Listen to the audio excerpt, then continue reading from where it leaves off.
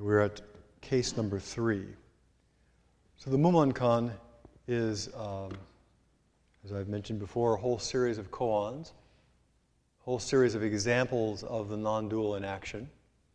And there are 48 cases, and I've been going through each of them. Tonight we're on case number 3, which is called Gutei's finger. Now, koans are always based on the non-dual. Our basic nature is non-dual. There's not two things.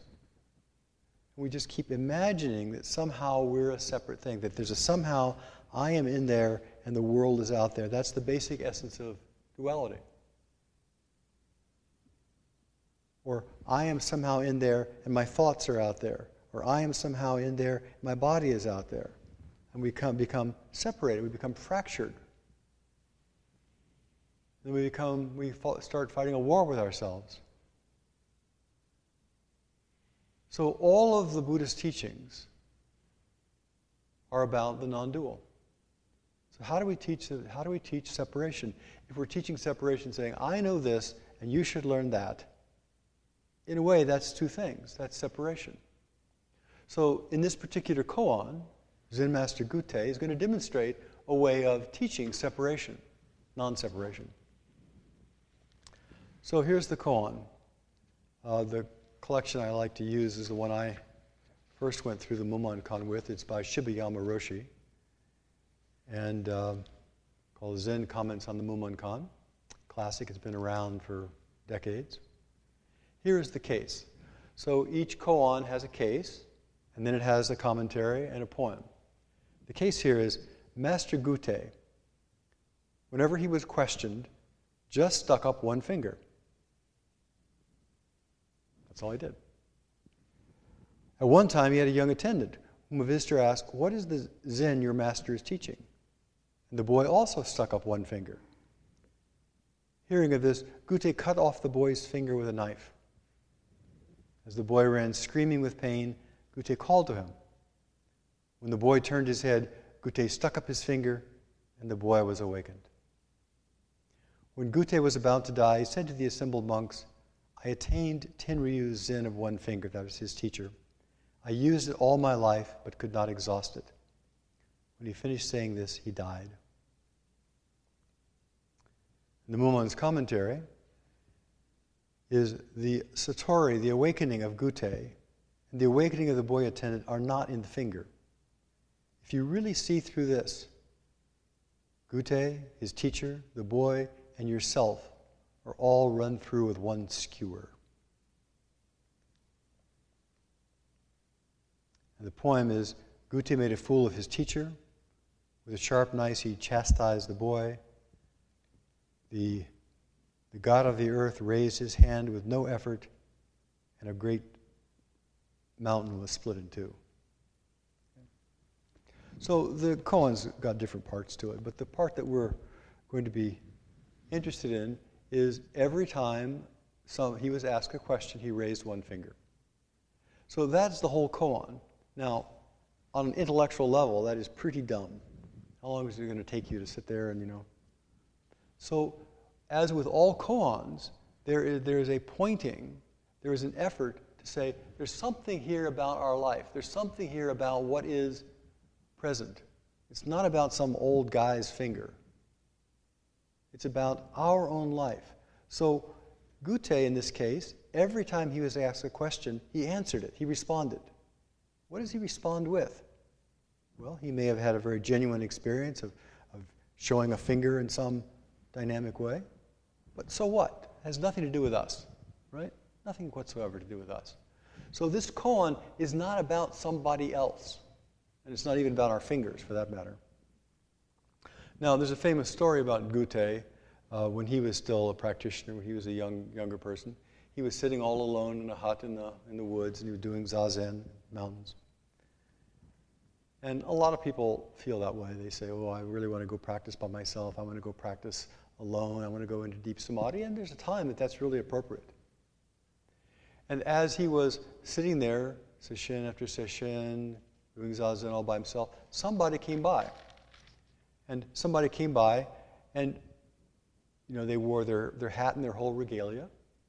And the traditional kindness, courtesy in those days was you come by, you meet somebody, you take off your hat, and you say, how are you doing? And this person came, walked around him, stood in front of him and said, if you say an appropriate word, I'll take off my hat. Appropriate word, what's that? And then he does it again. Gute is befuddled. The person does it again. And 3 times Gute can't think of anything to say. You know? What would you say? And then the person starts walking away, and he said, wait, it's late. Come back in here, spend the night. My cabin. He said, well, if you can say an appropriate word, I'll do that. If you can't. So that's part of the question here that we all are dealing with. What is appropriate? What is it that we are asked for? Non-dual, our life is everything we see and hear and smell and taste and touch. It is our life. So everything and everybody is asking something from us all the time. It's asking for our response all the time. Clerks ask for a response. The telephone asks for a response. Hot sun, cold rain asks for a response. And the response is, how do we meet what the world is asking of us? How do we meet it? And that's what this koan is about. This koan is about how do we meet the questions.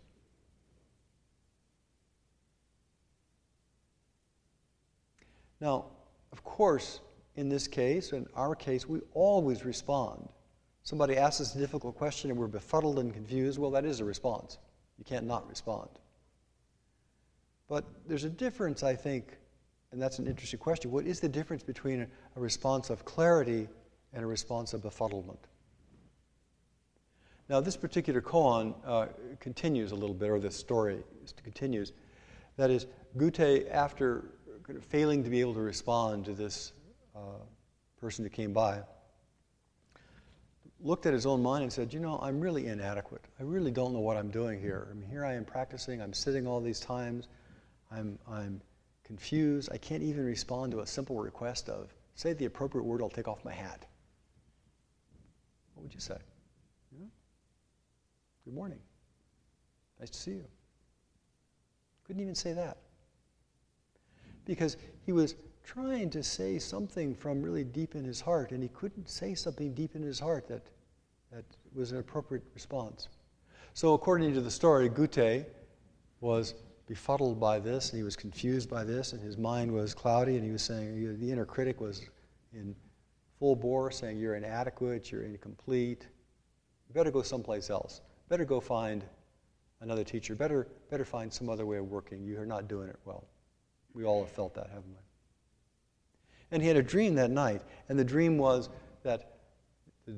basically, don't go anywhere, somebody's coming to you.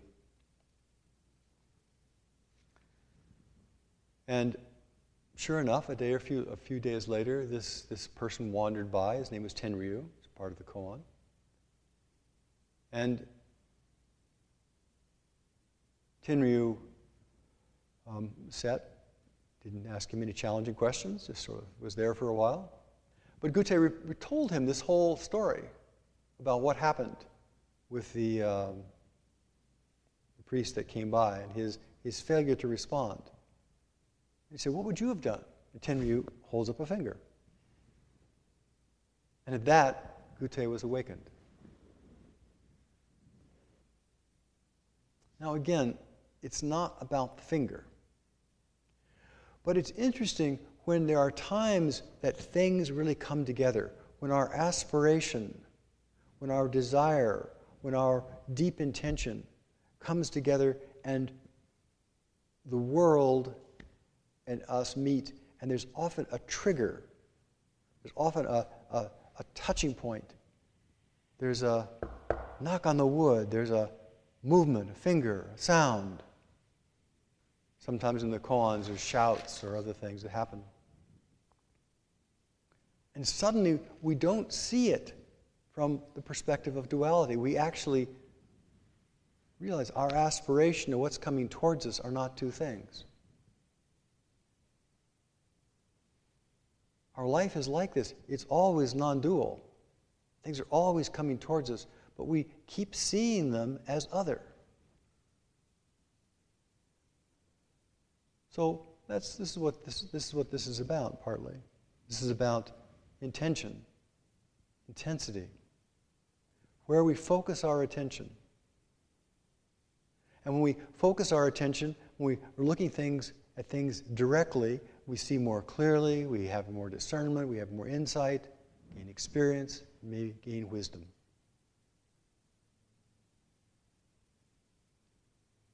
And in looking deeply into something, in entering it, in becoming one with it, in merging with it, this arbitrary idea we have of I'm separate, sometimes we see, oh, it's never true.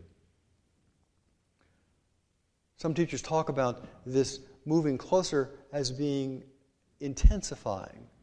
So, for example, you're in an art museum and you see some painting and you get really close to it. You want to go and see what the strokes are like, so you move closer and closer to it. And as you move closer and closer to it, the separation between you and that painting decreases. Well, the same thing is true with our body and our breath. How do we get more and more close to this body and breath? We look closely, we pay attention. We don't have thoughts that are constantly breaking into two, the connection.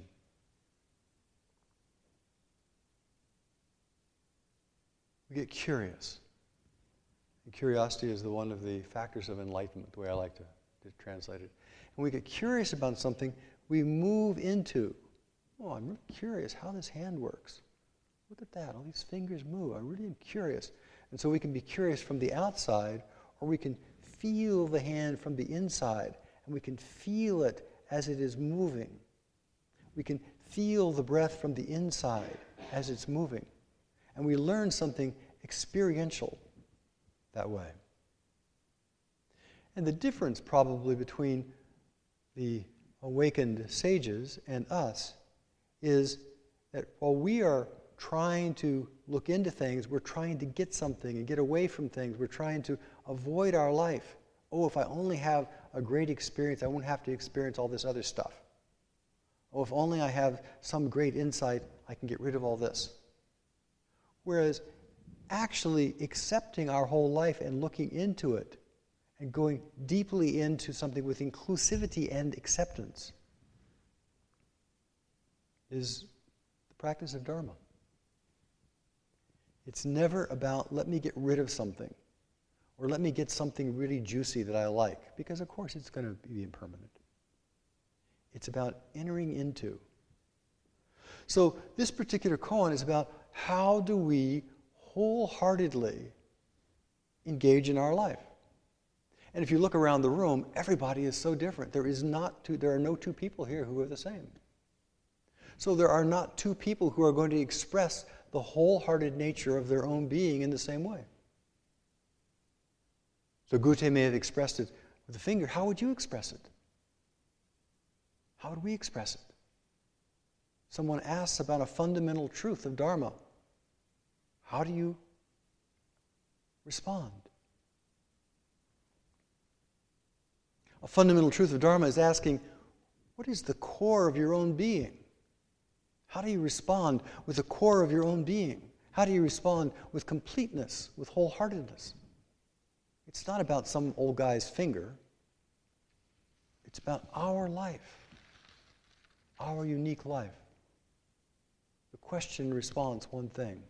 Intimate, personal. The second part of this koan, where his attendant, he's been watching Gute and watching him hold up a finger and watching him hold up a finger, watching him hold up a finger, and the kid says, oh, well, it must be in the finger. I'll do that too. Somebody asks him a profound question of Dharma. Who are you? Where'd you come from? What's the purpose of your life? And the kid does the same thing. Now, of course, in the koan is dramatic. It says he cut off his finger with a knife. But, anybody who's tried doing that doesn't work so easily. A few years ago, I went back to my parents' house, and my sister had asked me to cook dinner for my parents. And I'd been a vegetarian for 40 years, and the last thing I really cooked well was fondue. And she gave me a chicken. Said, "Here, cook this chicken for them." These days I would look on the internet and find out how to cook a chicken, but I have no idea. I just sort of guessed. But I was trying to cut the chicken apart, and it doesn't cut easily. It likes to hang together. You can't just sort of go swish and a leg comes off. So this particular koan is not about, Gute kind of came and cut some kid's finger off. It'd be pretty stupid anyhow. It is about how do you cut fakeness? How do you cut to the root of fakeness? If somebody is pretending, "Oh yes, I am wise, I know this," and they're pretending and they're fake, how do you cut right to the root? How do you stop that fakeness? How do you help them have something really genuine? How do you help them express something that is right from the guts? And so in this dramatic little story here, it's about a teaching mechanism of how do you help somebody learn to experience and to express and to answer the Dharma from the gut.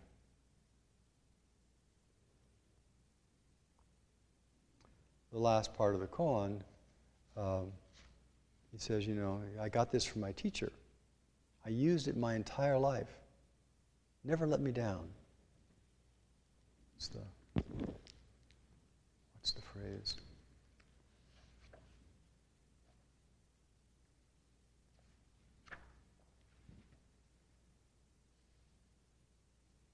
When Gute was about to die, he said to the assembled monks, "I attained this, my teacher's Zen of one finger. I used it throughout my life, but could not exhaust it." When he finished saying this, he died.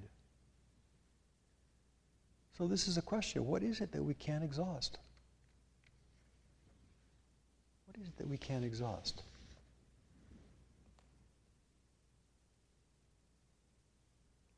I was thinking about energy.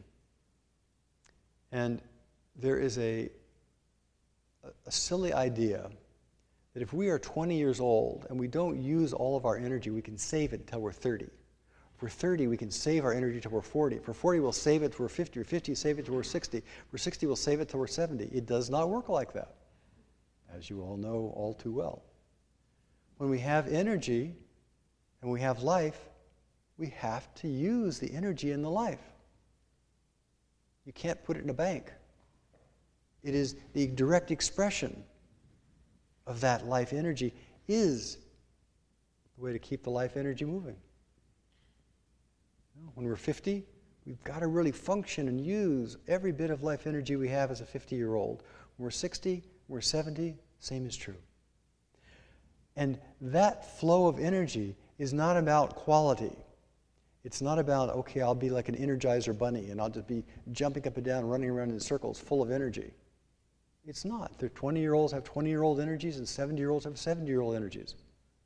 It is the expression of our life force, the expression of our very life, the oneness of our life in all things that is so vital. We have something to offer in just being truly, genuinely ourselves. Being kind and doing our best to engage with other people. This is a bit of a commentary that Chibayama Roshi made about this koan. The awakening of Gute and of the boy attendant are not in the finger. If you really see through this, the teacher, Gute, the boy, and you yourself are all run through with the one skewer, one truth. The skewer he's talking about is the truth, of course. One first comments that the awakening of Gute and the boy are not in the finger. What is awakening then? We should not be misled by the word finger. What is it that's in front of you? What is it that's behind you? Cast yourself away. Give yourself away. Let go of yourself. And to be seen when you see. Be heard when you hear. If you truly let go of yourself, whether you may be standing or sitting, coming or going, it's nothing but the finger. It's nothing but Zen. Heaven and earth, Gute, the boy, me and you are all run through with one truth, which we're calling a finger right now.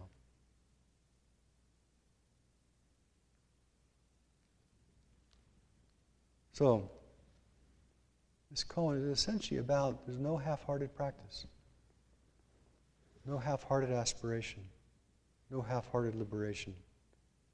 This koan is really inviting each person to give expression to their heart's deepest aspiration.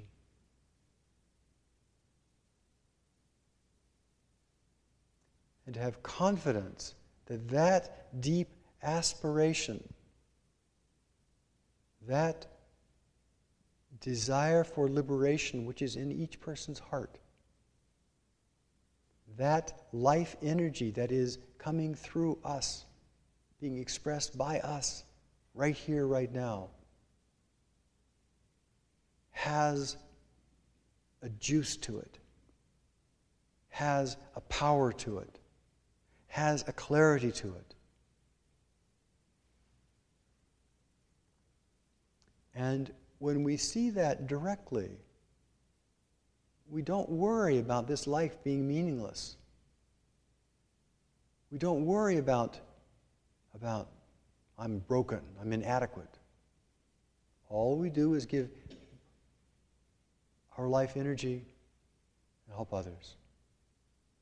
And then we know that directly for ourselves. There's a confidence, a clarity, which we embody. So please, may each of you embody confidence and clarity, your own true nature. Thank